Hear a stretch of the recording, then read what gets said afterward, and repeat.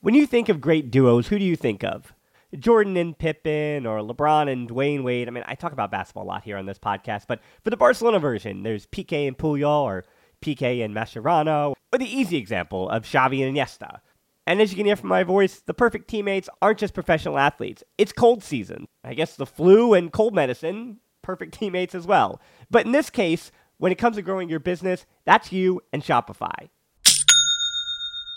Shopify is a global commerce platform that helps you sell at every stage of your business. Shopify helps you turn browsers into buyers with the internet's best converting checkout, up to 36% better compared to other leading commerce platforms. To be honest, I've been doing this show long enough, and as I mentioned, it's cold and flu season. You hear it in my voice, especially during the holiday season. So whenever it comes to this business, anything that I can set up and kind of have working in the background that I know and can trust is just plugging along without my attention. Those are the things that I really value at this point. So when my brain is foggy and all I can do is manage to turn on the microphone, talk to the guest, or just talk to myself and get out a piece of content, everything else, having that all automated or working in the background, that's been important to keeping me sane. And that's the thing about something like Shopify.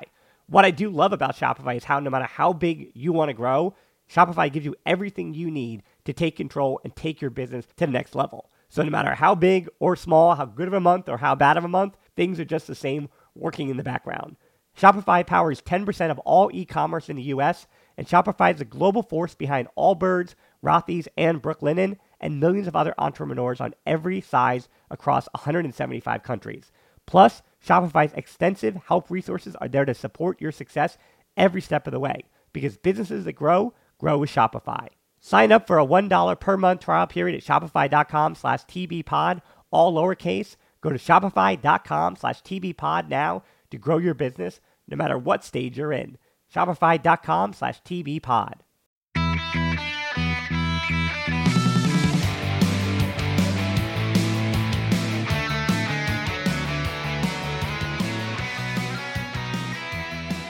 Welcome to the Barcelona Podcast, episode 98. Unmissable Opinions, brought to you by the most influential voices in the FC Barcelona community. Thanks again for tuning into the show. You can tap in your app or check out the show notes to subscribe to the show. You can also find us on social media. We're on Twitter at the Barcelona Pod, or for me, at HiltonD13, on Instagram at the Barcelona Pod. Our closed Facebook group is tbpod.link/group. That's for deeper dives and discussions. And you can also help us out on Patreon to continue making these shows. That is at tbpod.link/Patreon.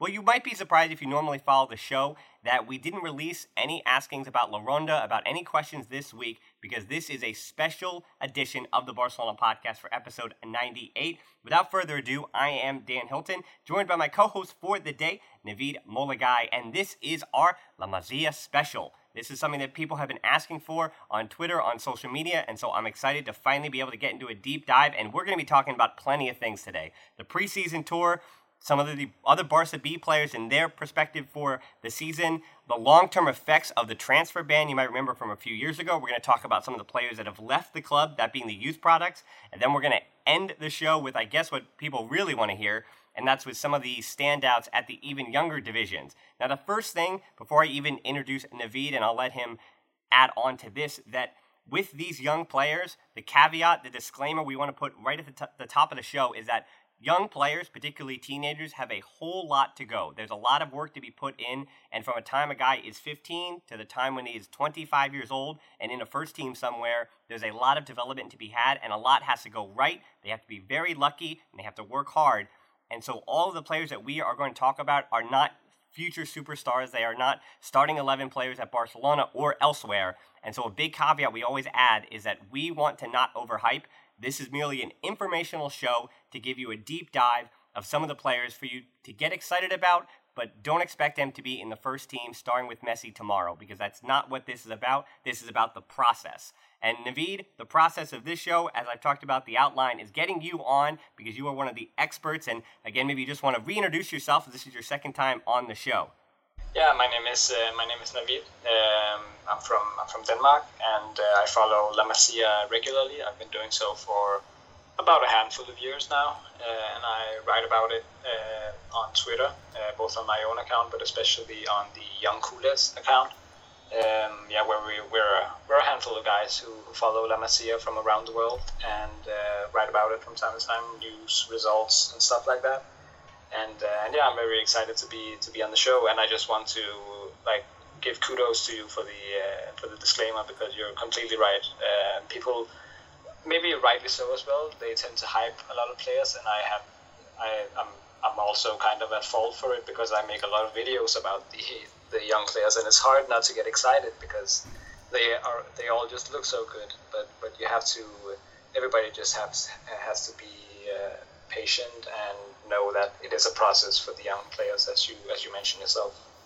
And I also do want to tell people that if you stick around for our entire show, if you get through our entire discussion, we've got a special tease from Navid about some exciting La Masia news as well at the end of the show. But the word that you said that stuck out to overhyping and getting on that, what's called, I guess, the hype train, the player that we'll start this show with, and he'll be our cover photo, and you kind of knew that this was expected to happen, Riqui Puig, who basically has seen his star rise for the last about 4 or 5 months, where he got a few appearances for Barca B, but he was a main part of the team for Juvenil A and the U19 squad that won the UEFA Youth League. So that is where this mythos has begun, and Puig, with his performances in the preseason tour, because that's again where we're starting this one, has not detracted anyone from saying that he is a future star, and now calling for him to get some minutes on the bench.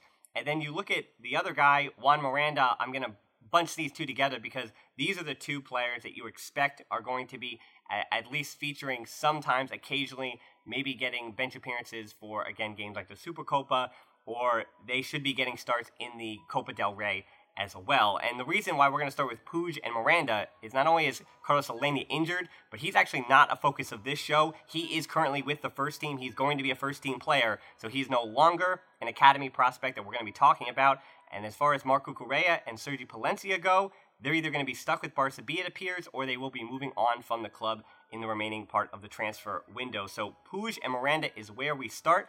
And Navid, again, they showed promising things in the preseason tour in the U.S., but again, what is their perspective for the coming season? The perspective for them, as things are looking right now, Riqui, he will, I would say definitely be a regular at Barca B. He'll be the important player in midfield, I would say, alongside a guy who also would have been playing a lot in preseason, I think, if he wasn't injured, Oriol Busquets. So Riqui and Oriol, they will control the Barca B midfield next season. They also have other good midfielders, but those two are definitely their star midfielders for next season. And I would assume that Riqui will also get a couple of appearances on the first team, especially in the cup games. I'm not too sure if he'll get a lot more minutes because for the first team, because the midfield is pretty crowded at the moment. I would expect things to be a bit less crowded next season, next summer. So there'll be a bit room for him to be promoted. But he definitely needs some time at the B team. He's only played like 3 games for them, and he hasn't started a game for Barca B yet. And he needs to adapt to the physicality of senior level football. And not that he's gonna have to be forced to go to the gym all the time, but it's just a natural process. He'll play games and adapt, and hopefully he can leave a good mark at Barca B and get a chance on the first team. Yeah, certainly. It's not just his stature, because he is almost 19 years old, and so his body is, we'll say, 85% of what it's going to be. He's always going to be a diminutive player, but adapting and figuring out how to use your body and dealing with that physicality is actually the key. It's how to use his small frame. And we see that, obviously, the likes of Xavi, the likes of Messi, they are not tall guys. They're not imposing figures, but they know exactly how to use their low center of gravity. Even in the first team now, when you look at, while he is only 21, the things that Arthur already knows how to do at his diminutive size, and the way he uses his size, and he has a little more of a stocky frame than Puig, but nevertheless, what are the things that, and this is again a joint question with, what is it about Puig, other than what he has to learn about the physicality? What are the things that set him apart than some of the rest of the Barca B midfielders that he has shown those flashes of future stardom? And the same thing with Miranda. I guess not to put down Cucurella, but of what we've seen in Miranda, what do you think he did well in the preseason tour to show that he is the left back who it looks like is going to be the backup to Jordi Alba. He's registered as a B player, so he'll be playing with the B team, but when needed, he'll be called up to be the starter, supplementing Alba when Alba either needs a rest or if in case of injury. Yeah, so just first, with regards to Ricky, I mean, the special thing about him is he's extremely gifted on the ball. You can just see his touch, as Gattuso, the Milan legend and coach, said. I mean, it's like poetry. He has a very nice touch, a very delicate touch, a very fine touch. But the thing about Ricky that stands out, I think, is the way he positions himself. He's extremely smart, and he knows where the space is between the lines. Actually, I don't think everybody knows this, but Ricky isn't really a natural midfielder. I mean, he hasn't always been a midfielder. He, in his youth days, he's still in his youth days, but when he was even younger, he played false nine, and he played in attack. And when he joined Barca, he he played in attack as a false nine. Usually he had a winger to his right, and then Abel Ruiz a bit to his left. And he was just an absolute plague for defenders. He just knew how to position himself, and they just couldn't get anywhere near him. And already back then, he was already like 20-30 centimeters lower than everybody else. So the thing about adapting physically to the senior players, in a way, he's already used to it, because he's always had this disadvantage that he's converted to an advantage. Actually, he's figured out a way to constantly find space with his size, because of his size. Actually, I mean, it's almost as if people don't really notice him, but then he has the ball and then he just creates. When he was a false nine, he scored a lot of goals, he assisted a lot, and also dominated. And actually, I've been very surprised to see after he's been converted to a central midfielder, how good he's been at playing a lot deeper and, you know, really being a part of the build-up play, because he actually had some problems with the conversion to the midfield in like 2 years ago when they started to play him in midfield more. But last season he just really absolutely exploded under Garcia Pimienta at the under-19s, and yeah, he's been terrific in preseason. And actually, a quick anecdote: there was this guy.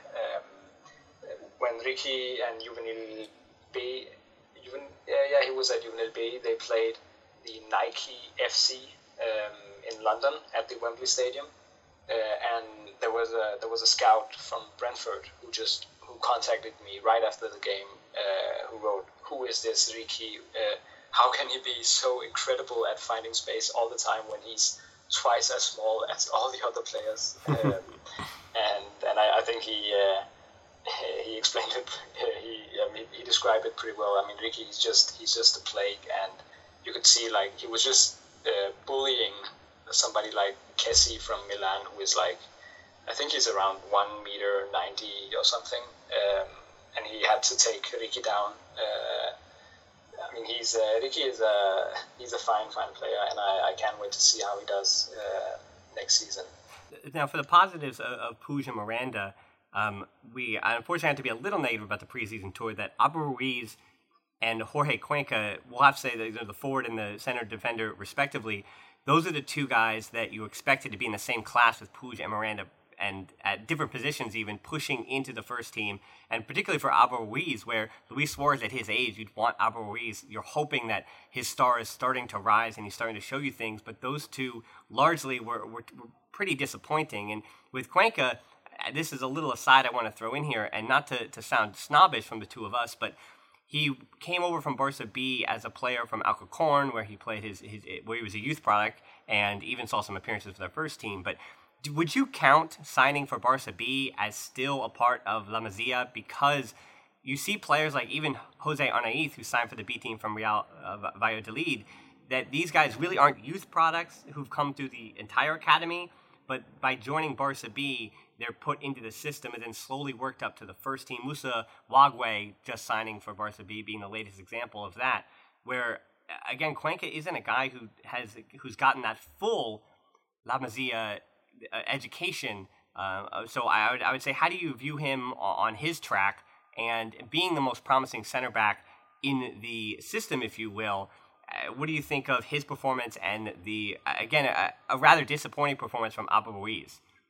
I mean, to be fair, Cuenca, he was actually signed for Juvenil A this summer, but then he played more for Barca B. Not this summer, but last summer, sorry.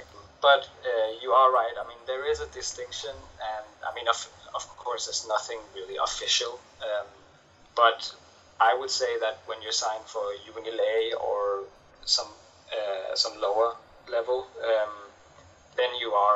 then I would call them a La Masia player, La Masia graduate.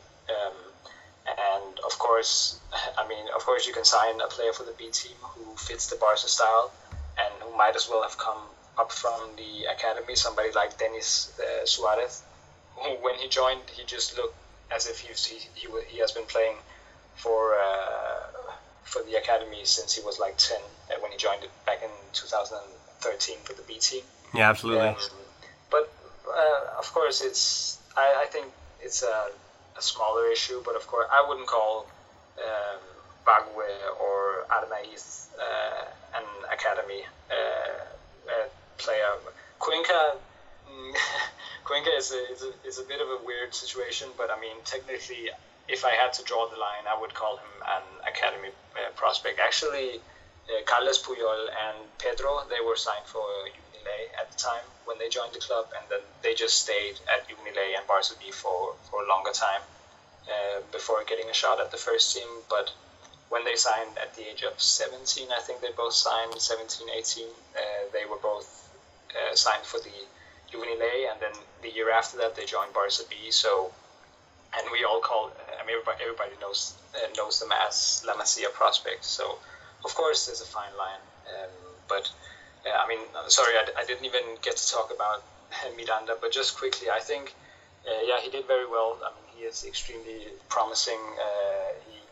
He fits for the physicality of senior football already. He's tall, strong, pretty fast. Maybe not the best acceleration, but I'm sure he'll work on that.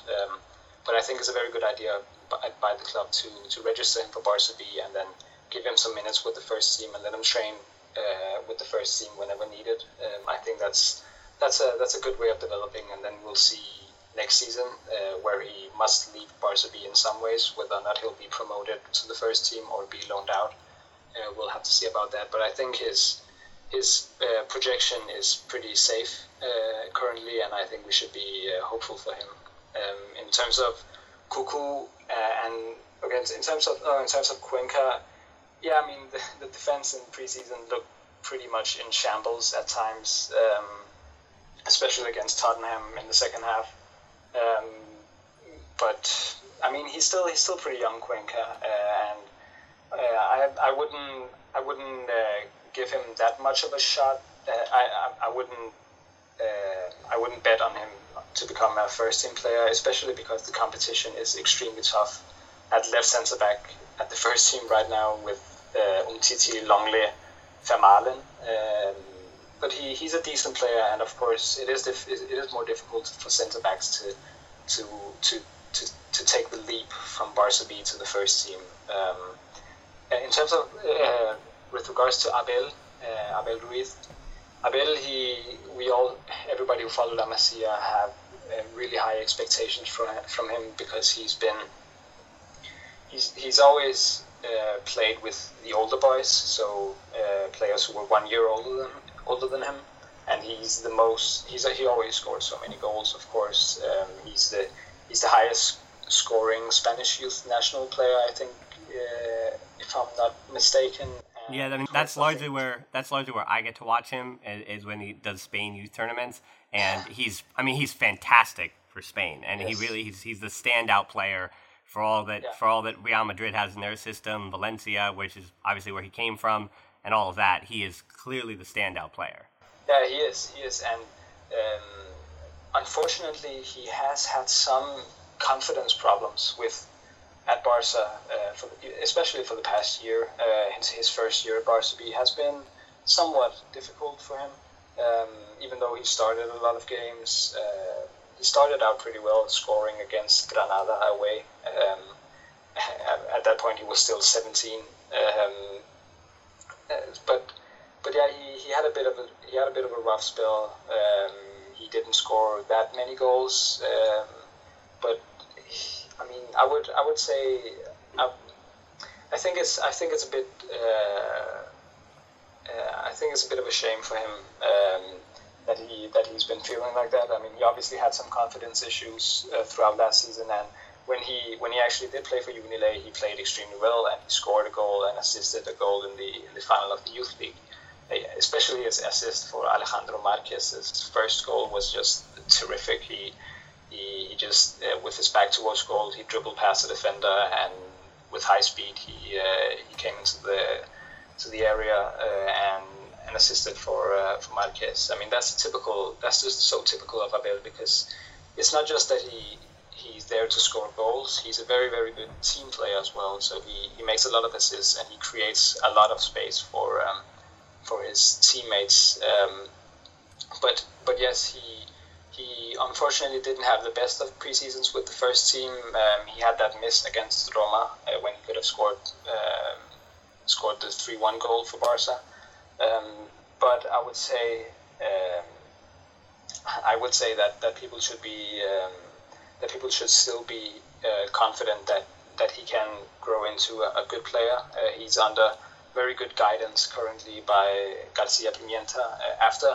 It's funny, after he made that incredible assist for Alejandro Marquez in the final, you can hear Garcia Pimienta, the coach of Unile at the time, on the touchline. He yelled to Abel, "Go on, Abel! So nice! You see what you can do!" And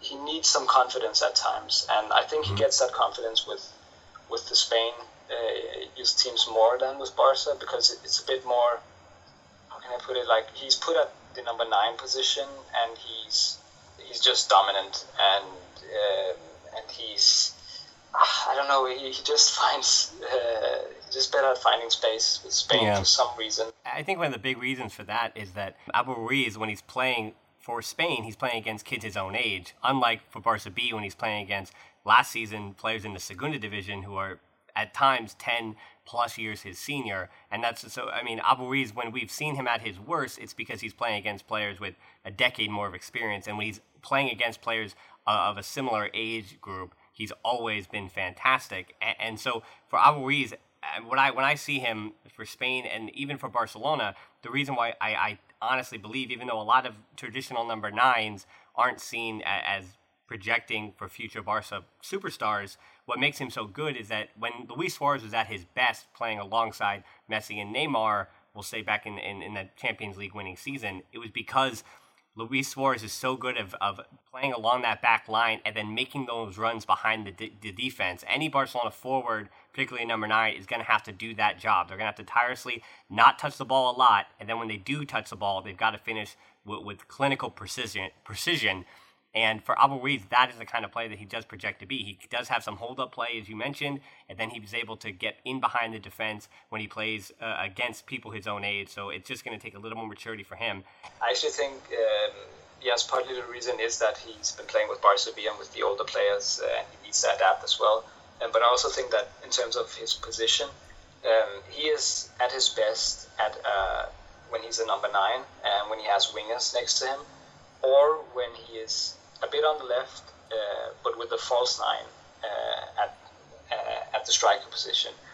He has had some problems when he has been playing next to Marc Cardona in attack, who is the number 9, but then Abel Ruiz played as a left winger instead of left inside forward. So I think that if he got the chance to play next to Messi, I think he would automatically just score so many goals. I think that's the perfect position for him, and I hope that we can at some point see that. But I hope that he can have a good season at Barca B this year. So some of the other Barca B players that I'm just going to run down this list, and you can pick and choose some of the names that catch your ear that you think are guys that we should really keep an eye on for future first team. And those players being midfielder Alex Collado, currently injured Mateo Mori, but we've heard Barcelona podcast listeners have heard me talk about him in the past, the right back who, just like Abel Ruiz for Spain, Mateo Mori has been one of the best players for the Spanish youth leagues all the way up through, Spanish youth teams all the way up through, as well as being a really important part of the Juvenil A team at right back. The goalkeepers, Iñaki Peña and Lazar Karavic. Andro Ariana, who is going to be registered with the Juvenil A team, but will be playing primarily for the Barca B team, it's already been said. Oscar Mingueza and Chumi, the two center backs who, with Chumi getting that €100 million release clause, the club clearly showing their faith in him. So just spouting all those different names. And the reason I didn't mention Oriol Busquets is because he is not only currently injured, but we know that he'll be playing with the B team, and he is a good enough player already to potentially crack the first team. So we're not going to cover Oriol Busquets. But of that other list of names, and even if there's a guy I missed on Barca B right now, what are the ones that kind of jump out to you? I would say definitely. Of course, it's a major shame that he got injured, but Mateo Morey Jaume, actually it's just called Mate. I think he's been one of the best right backs at La Masia for the past many years. He joined from Mallorca when he was 15, I think it was, and he's just been super impressive ever since. It was a bit of a shame that he didn't get so many minutes with Barca B last season. I think throughout the entire last season, he was already better than Sergi Palencia. But Palencia being the captain, he had to play. But I think Mate definitely has a lot of promise. And now with his injury, it'll be a lot more difficult, because when he comes back, he's going to have to compete with Vague, who's been signed as a B player, but a player who's going to have training sessions with the first team and maybe get promoted at some point. But I think they'll have great competition between them when Mate gets back. I had hoped that they would have great competition with each other throughout the entire season, and then the best would come out of it. But yeah, now we'll have to see what happens with Mate when he comes back. Collado, he was superb alongside Vicky last season at Juvenil A in midfield. But it seems like he didn't really do anything in preseason. He looked a bit, maybe he was punching above his weight a bit in the first team preseason. He'll have a season with Barca B now, and then we'll see if he can continue to develop. I think a player you didn't mention, Monchu, for the midfield, who is very a very standard Barca midfielder. He passes a lot. He's constantly on the ball, constantly moving. He's pretty small, and he's small, but he's just everywhere, either in defensive midfield or central midfield. He also scored a terrific free kick goal yesterday in Barca B's first preseason game. But I think Iñaki Peña, the goalkeeper, is definitely worth keeping an eye on. It's a bit of a shame for Iñaki Peña that he has to. That he has Ter Stegen in front of him if he would ever join the first team. Of course, it's very difficult to compete with Ter Stegen. Sarevic, the other goalkeeper, I think he'll maybe be loaned out. I don't think he'll get a lot of minutes for the first team next season. Not the first team, for the B team. I think Iñaki Peña is ahead of him. Probably also the other two goalkeepers, Sergi Puig and Joaquin Esquieta. So Chumi, you mentioned Chumi, and he's a bit of a curious case because there's nothing about him that really stand out, but he's just very solid on a lot of different levels. All his attributes are pretty solid. He's not the tallest, but he's pretty strong, and he's fast, and he's a good defender, good on the ball. He's always been picked out for the Spain youth teams, and now let's see how he does in his first Barca B season. But again, the same with Cuenca. It is very difficult for Barca B centre backs to make it to the first team. It has to be somebody really special. I mean, I would say, of course, somebody like Puyol, but even Puyol had to wait until he was 22 before even getting a shot at the first team. Nobody counted on him. But other than that, top talents like Matt Batra, I would say, of course, Piqué, but he left before he even joined Barca B, and somebody like Eric Garcia, who unfortunately left last summer. I would have expected more from them. Chumi is a decent player, but I'm not too sure if he has the, how can I say, like the ceiling to join the first team. He also made a pretty bad mistake against Roma. It was where he conceded a penalty right towards the end.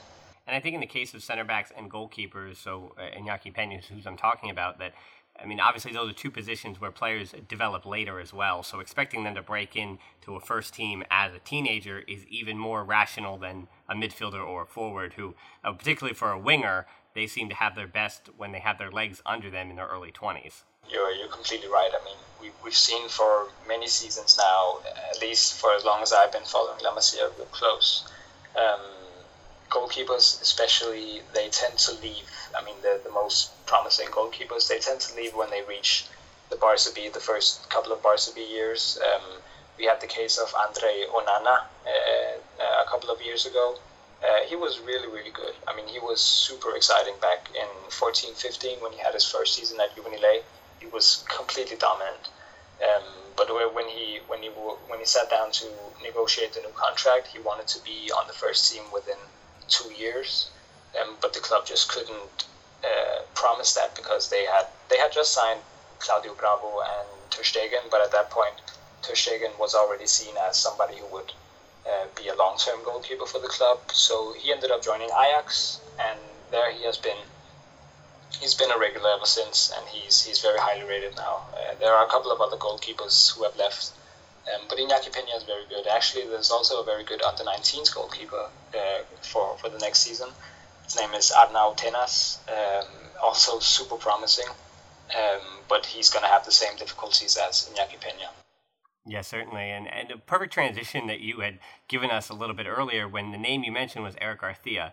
And so I'm going to give you the list. And so we're going to get into a little discussion here now in the show, talking about the players who left, trying to get, and each player has a different reasoning. I want to make that very clear that every player, youth player that leaves Barcelona has a personal and different reason for leaving. And then the last part of this little discussion here is going to be about the division, not only amongst the fans of the club, but seemingly at the club itself and some of the figures that have a voice there, the division about bringing players back once they leave the academy and what that discussion looks like. And so those players that we can run through some of the names here are Eric Garcia and Adrian Bernabé. They both went to Man City. Robert Navarro and Jordi Mbula at different times went to Monaco. Sergio Gomez, who we've talked about a lot on this show, went to Dortmund last winter. Pablo Moreno recently this summer has left for Juventus, and Joel Lopez left for Arsenal. And so those are some of the most promising La Masia products through the years that basically either left at even farther down the totem pole, or they left at the Juvenil A level, that being the likes of Sergio Gomez, Mbula, and Bernabé was about to be there.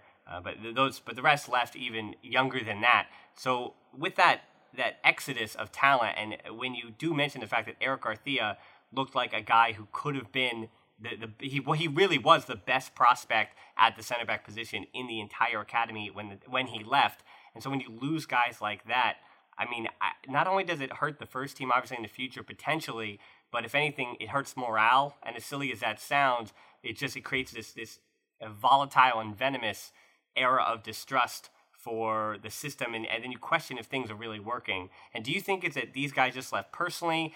And obviously the easy answer here is that these other clubs that I'm mentioning, a lot of repeats there, particularly in Man City, they're offering youngsters a lot more than Barca can and probably should. And so Man City just have the deep pockets to do that. And is it all just about money, or is there something else deeper here, Navid? Obviously you're following this much closer than I am. I think it's very, very unfair to say that it's because of the money. Of course, the money is a part of it. Of course, they need wages, and the other clubs just offer a lot more wages in general for youth players. Barca have this.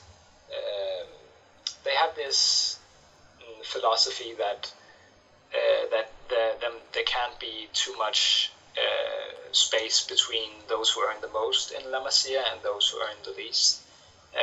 But they have been to like battle to fight this exodus. They have promised some players loyalty bonuses, so that they at some point, if they decide to stay, would get more money when they are promoted. I think it's for Barca B, I think, but it is a major problem. It's of course it's not unusual that players leave. Players have left since ever since La Masia started, I would assume.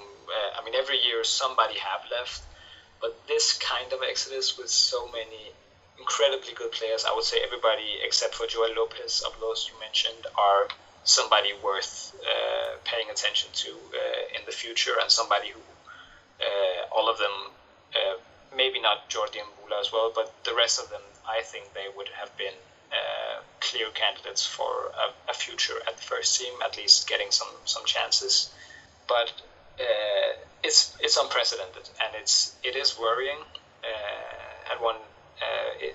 It is definitely worrying, and the causes of it, I think, is that over the past handful of years, the first team have had a lot of difficulties of integrating La Masia players to the club. There have been a lot of how can I put it, like just bad handlings of youth players. You had a pretty solid generation with Munir, Grimaldo, and Samper. And Munir, of course, was promoted, which was nice. Sandro Ramirez was also promoted that summer. But they had MSN in front of them, so of course they didn't get so many minutes.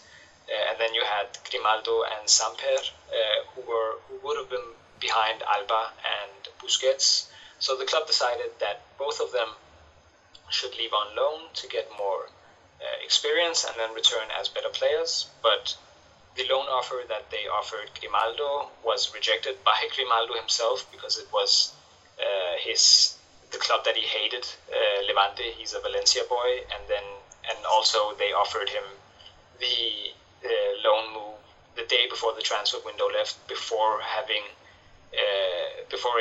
even told him that they wanted to let him go on loan. So he rejected. And Samper, he eventually left on loan for Granada, but both at Granada and Las Palmas, he joined them because of Paco Gemes and the football that he plays. And at both clubs, Paco Gemes was fired inside the first month. Right. So it's just been absolutely,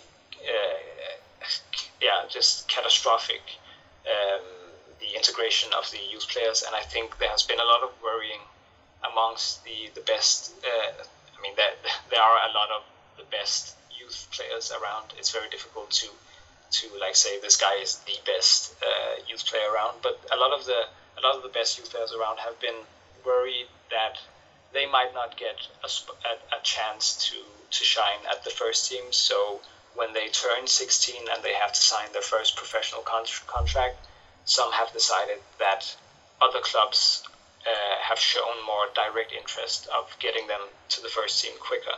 For example, Robert Navarro, who left, he's just 16 and he played with Cadet A last season. He left for Monaco, and he's been playing every single game in preseason for the first team at Monaco, and he's still training with the first team.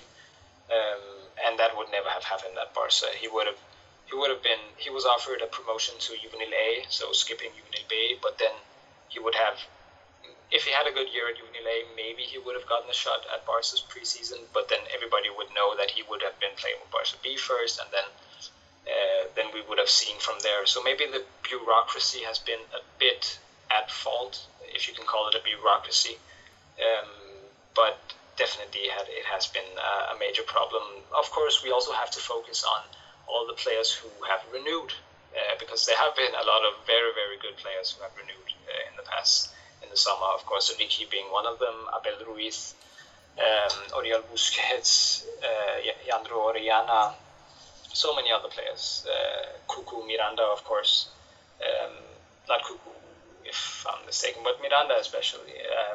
So many good players renewing, and I think that they should be encouraged and cheered on because of their decision to stay. And those who have left, I've seen a lot of people tweeting and calling them a bunch of different stuff, like anti-culés, and you can't talk about them as Barca fans and stuff like that, which is just ridiculous. I mean, they are professionals.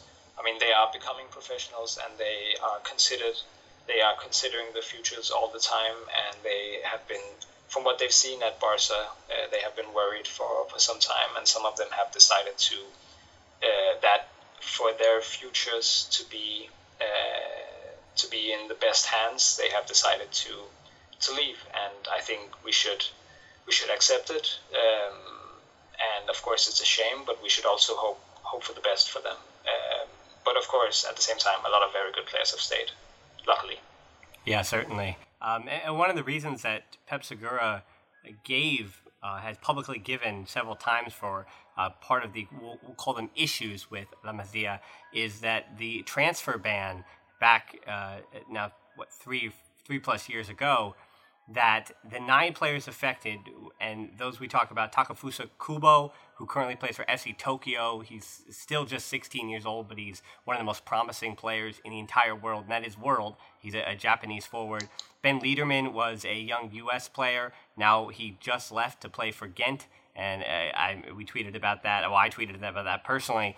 And Ben Liederman was a promising midfielder who, much like the next one, Patrice Susio, a Cameroonian forward who his story was well documented by the Twitter account Young Kool-Aid about staying with Alex Gallardo, and his just personal journey after having been forced out of the academy, not only his professional career. Kaj Ruiz-Atil was sent back to PSG, so PSG didn't have to do anything to get a good player like him back. Théo Chandry, who now plays in France for Nantes B, was also had trouble with the transfer ban. Sung-Hoo Lee, who currently plays in Italy for AS Verona, and Sung-Ho Pak, who played for Girona's B team. Joel Hee Jang, who's also the third of the South Korean trio, who's having a little bit of trouble getting his professional career off the ground, and Bobby Adenkaye, the last one who now plays for Liverpool's U23s.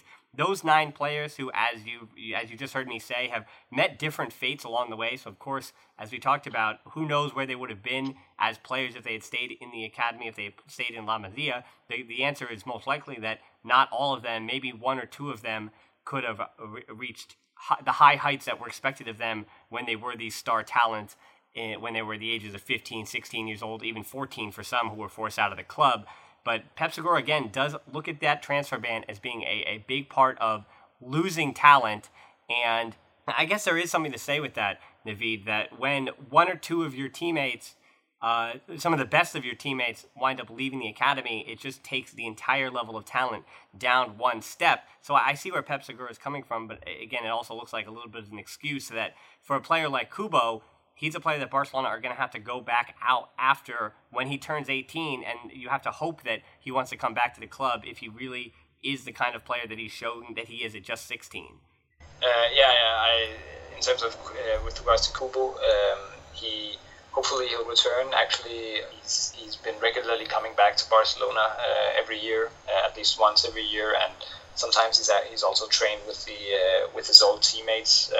So there's some contact definitely between him and the club. I also heard that the club have sent several times, a lot of times, a dozen of times, sent scouts to see him at Tokyo when he was playing at youth level, and of course I would expect them to watch all his games now, and I hope that he can come back next summer.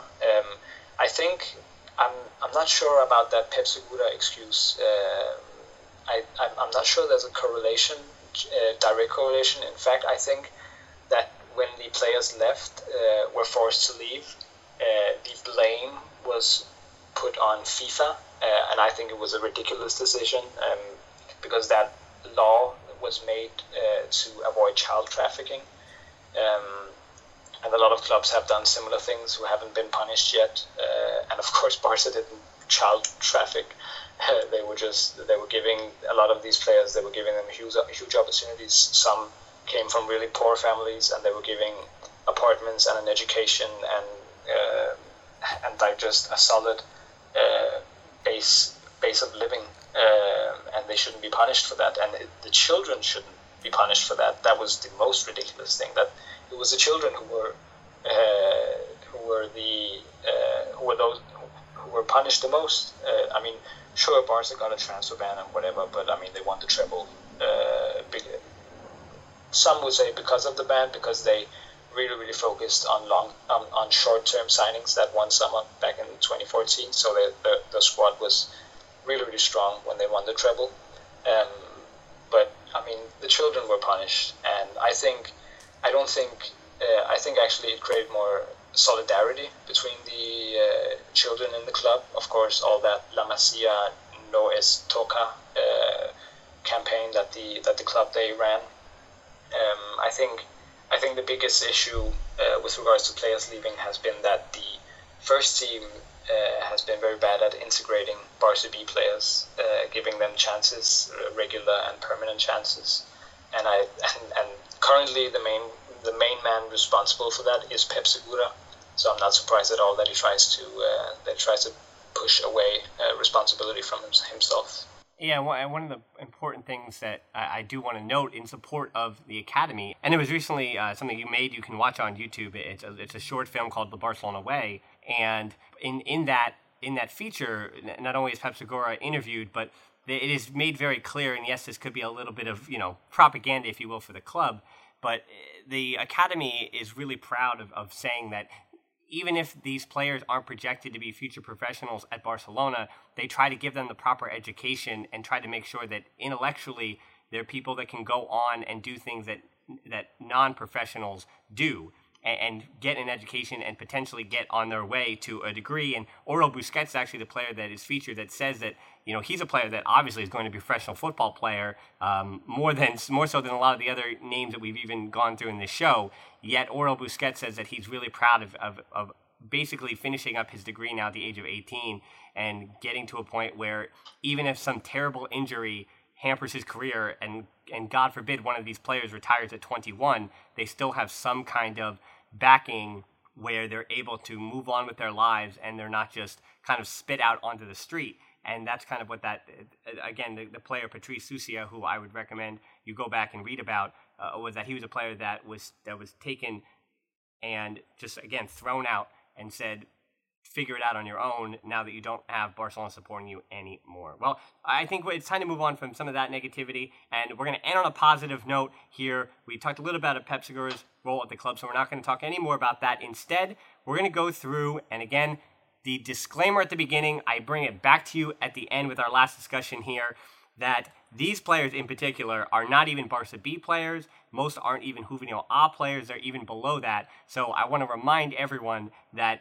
maybe one of these players could play for the first team, most likely even zero someday, but maybe one or two make the first team. Maybe all of them wind up being professionals. Some may not even continue on with football beyond the age of 21. But we're just going to go over some of the names. And one of the ones you already mentioned, forward Alejandro Marquez. He's currently playing for the Juvenil A team. He got some appearances for Barca B, and I expect he'll be on that bench occasionally this season. So he's one. Conrad De La Fuente is another forward, and the reason I bring him up, obviously in the USA, now that Ben Liederman is gone from the club, De La Fuente is a guy that I highlight, and yes, he has played for the Catalonia. He played a friendly for the Catalonian national team because he was born in Barcelona, but he's been playing the youth teams with the USA, so that's an exciting thing here for all of our US-based listeners. I also want to mention, of course, the two that we want to highlight, the two biggest stars in the academy right now, Xavi Simons, the midfielder, the Dutch midfielder, and Nicolas Gonzalez, another one of those attacking midfielders, and then the other names, Niels Mortimer, who is a forward, and then the two center backs I just want to highlight are Gerard Gomez and Jose Martinez. So all of those names, if you could just, again, I threw a lot at you right there at Navid, so you can, again, pick and choose some of the names that you want to talk about, some of those guys that have caught your eye. And we actually have talked about Xavi Simons before, but this is the first time Nicolas Gonzalez has been mentioned on the show, on the Barcelona podcast. So again, you can just pick and choose, and if there's any I missed that you've seen, those farther down the pipeline, again, we'd love to hear about those players now. Okay, so just to start off with, the most hyped one and the most well-known one, maybe not well-known, but the most known one, Xavi Simons. He's become a phenomenon, not always because of the fact that he's a good talent, but because there's something about him that makes people love him and expect extreme amounts of everything from him. I mean, next Xavi, next Messi, next Puyol because of his hair. I mean, it's just sometimes it's been a bit ridiculous. He's a superb talent, but he, as well as every other La Masia player, has to go through an extreme amount of competition before they can even be considered to make it at the first team. His team actually has the most amount of extremely gifted midfielders in La Masia at the moment. I'm just looking at a lineup for a potential squad list for this season. From his team, he'll play with the Cadet A's, so that's the under 17s. The players who are born in 2003, some in 2002. So Xavi Simons has been playing a lot at defensive midfield over the past season, mostly because at central midfield there are two superbly talented players currently. One of them is Fermin Lopez, playing on the left midfield, left-hand side in midfield, sometimes also at left wing. The other guy being Marc Pelat, the other kid being Marc Pelat, who's also a very good two-footed central midfielder, very elegant. But at that team, there are a couple of other very good central midfielders as well. One, Marc Cazado, another Alex Ginard, and they just signed a very good Espanyol. No, was he from Espanyol? I can't remember. Central midfielder called Chus Abbas. And at defensive midfield, Xavi Simons has to compete with Jorge Alastue, who is also very good, a left-footed defensive midfielder. So thinking that Xavi Simons is like the player in La Masia who will just like calmly reach the first team at some point is a pretty big myth at this point in La Masia between Barca fans. And I just want to say that he has a lot of competition.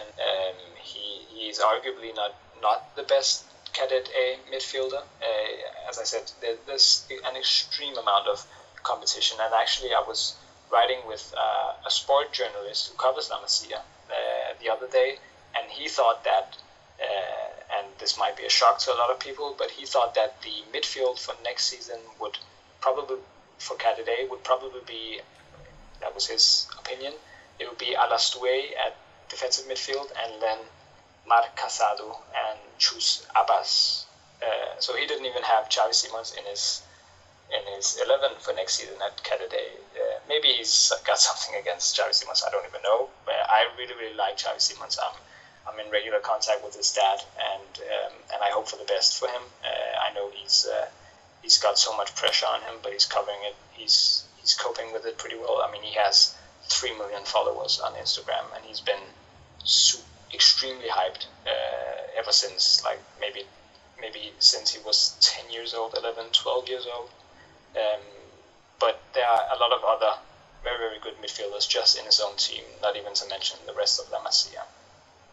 Sorry, that was a bit long, but somebody's got to make it clear at some point, because I mean, imagine if Xavi Simons, when he reaches the juvenile teams and he's not even playing that much, if he were to not develop as we all hope, people would be in a major crisis, because maybe some would even still think that he was going to make the first team at some point. But yeah, it's really ridiculous to have too much high hope for. I mean, Xavi Simons have been considered as a future first team player since he was like 12, it's kind of ridiculous in my opinion. Other players that are worth mentioning, I think. There are not that many La Masia defenders worth mentioning as centre backs, but there is actually one who is being really highly rated these days. It's the Cadet A centre back Diego Almeida. He actually skipped the Cadet B level to play with Cadet A this season. A tall, strong, fast centre back, really good on the ball, of course, but he's somebody who's being highly rated at La Masia, and currently he's definitely seen as the most talented centre back that we've got. Then let's just take Xavi Simons' team, Cadet A, for next season. They have a really strong, fast right winger, Mamadou Saidou Ba, a pretty decent forward called Leo Dos Reis. He's very lanky and tall, not the usual La Masia striker. They have a really good left back, Alejandro Balde. And actually, the team below them, the Cadet B, they also have a really good left back called Juan Larios. When he was signed from Sevilla, he was actually already really highly rated back then. And for a left back, that's unusual left-back signings in La Masia. A lot of people in Sevilla, they said that this guy was just something else, and I've seen him play a couple of times, and he's really, really good. The Cadet B team have Pablo Paez, who is also an interesting attacker midfielder, two-footed, very elegant. They have a good right back, Pablo Lopez. A player worth mentioning, who is still extremely young, playing for Infantil A, so that's under 13, 14. I believe, under 13, I believe, yeah. Yeah, exactly. Cristobal Munoz, who, he's an attacking midfielder, and there's already a lot of highlights of him online. Cristobal Munoz. He's done some really, really exciting stuff in the La Liga Promises tournament, and when he was signed last summer, he was mentioned as being the most talented Alevin player, so that's under 12 in the whole of Spain when Barca signed him. So he's somebody who's going to be interesting to follow. There's a really good striker in La Masia in the younger categories called Xavi Planas at the moment. There are so many good midfielders in La Masia, as you would expect, but one of them who's continued to impress is Adria Capdevilla. So the Juvenil B team, the under 18s, they have an okay squad for next season. They have a defensive midfielder, their captain Alex Rico, who is a very not your Sergio Busquets or Oriol Busquets type of midfielder. He's somewhat smaller and not that well built physically, but he's superb on the ball and a very smart midfielder. They also have a decent centre back called Gerard Gomez. A couple of pretty good players, Marc Domènech in midfield. They made a couple of good signings this summer. Brian Peña from Espanyol, a promising midfielder playing for Spain. Spain under 16s, he was called up for last season. They also signed an Uruguayan striker, or I think he's still on trial, but he's been doing pretty well, so I think he will be signed, called Axel Perez. They also signed a Real Madrid striker, Diego Lopez, who is also sounds pretty good, but we'll see how they do the new signings. Other than that, of course, there are so many good players around, and I just want to mention from before. I mean, I believe that Xavi Simons is a superb talent, and it's not to downplay him as a player at all, degrade him as a player at all. It's just that sometimes the expectations are pretty ridiculous, and I find it sometimes that it can get a bit out of hand. And I watched him play so many times. He's a very, very interesting player, and I enjoy watching him play. And I have enjoyed him play ever since I started to watch him back in 2013. But we need to be careful. Of course, we've reached a point where it's impossible to control whatever happens. He's getting 50, 60,000 likes for every post he posts on Instagram, which is incredible. But as I mentioned, I am in contact with his dad, and I've asked his dad, hasn't it been incredibly difficult for Xavi with all the attention that he's gotten? And I mean, he told me that of course is very unusual, but he believed that Xavi was handling it very well and that he's extremely mature for his age, and I believe so as well. He is, after all, the captain of his team and has been so ever since he joined the club. But yeah, I mean, there has been a lot of players who have left La Masia, but the important thing with La Masia is that whenever one talent leaves, another one will replace him. And fortunately, the scouting network will always be fantastic at La Masia. They always get some really, really nice players from all across of Spain. Actually, most of their scouting network is in Catalonia. So a lot of the players are actually Catalan, and I don't know what's happening with Catalan players, but Barca just develop and scout one good player after the other. So I don't think there's any need to be worried. There are a lot of great players. Yeah, absolutely. And Navid, this is why we brought you on, to break down all those different names and to give us different names. And I bet a lot of our listeners have been Googling like crazy as they continue to listen. And we're going to have a list of all the players mentioned on the show. It's going to be a tall task. That's why it's going to take a little long to get this out. And even if it's not in your show notes, if you head over to barcablog.com, we're going to again have a full list of all the players, whether it's the players that left, the players affected by the ban, all the players that Navid has just mentioned, and of course, the ones that at the start of the show, whether it's Puig or Miranda, the ones that you know well. We'll have that full list.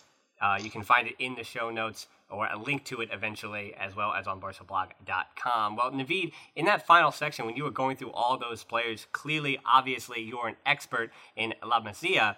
And so I just want to give you a little bit of a time and platform here to say that, obviously, for those not following the @YoungKool-Aid's Twitter account, we highly recommend it. That's, I know, where I get the majority of my La Masia news. And it seems like that account had a announcement to make. And I'd like to give you a platform again to let people know where you can hear a little bit more from you and some of your compatriots. That's very kind of you, Dan.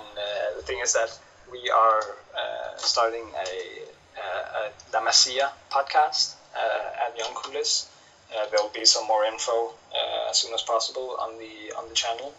We've already recorded the first episode, but yeah, we're starting a La Masia podcast where we'll be focusing on, of course, the academy and the B team, the juveniles, and then downwards from there. We'll have some player focuses from time to time and a lot of fan questions. We'll be answering a lot of questions, and we're also going to talk briefly from time to time about the first team from a La Masia perspective.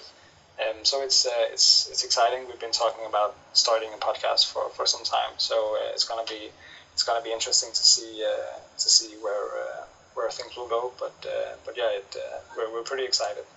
And that, of course, that difficult balance of not overhyping these young talents, as we've talked about this whole show, but in the same respect, honoring the fact that Barcelona is built because of the farmhouse, because of La Masia. That's been why one of the main reasons that you and I support this club, that we trust that they have a system in place to promote their own talent, and they're not just money grubbing from other clubs, but they are developing and they're giving the talents that they produce, the soccer sense that FC Barcelona has, that more than a club mantra is instilled in all of these youngsters, and that's one of the reasons that both you and I support this club. So, Navid, as we wrap this one up, I want to give you, again, plaudits and plenty of thank you, as not only did we have our longest edition of the Barcelona podcast, but we were finally able to have our La Masia special, and Navid, we could not have done it without you. Thank you so much. You're welcome, Dan. Thanks for letting me be on. It was a pleasure. And thanks to you, the listeners, for listening to this edition of the Barcelona podcast. Until next time, we'll talk to you soon. Forza Barca.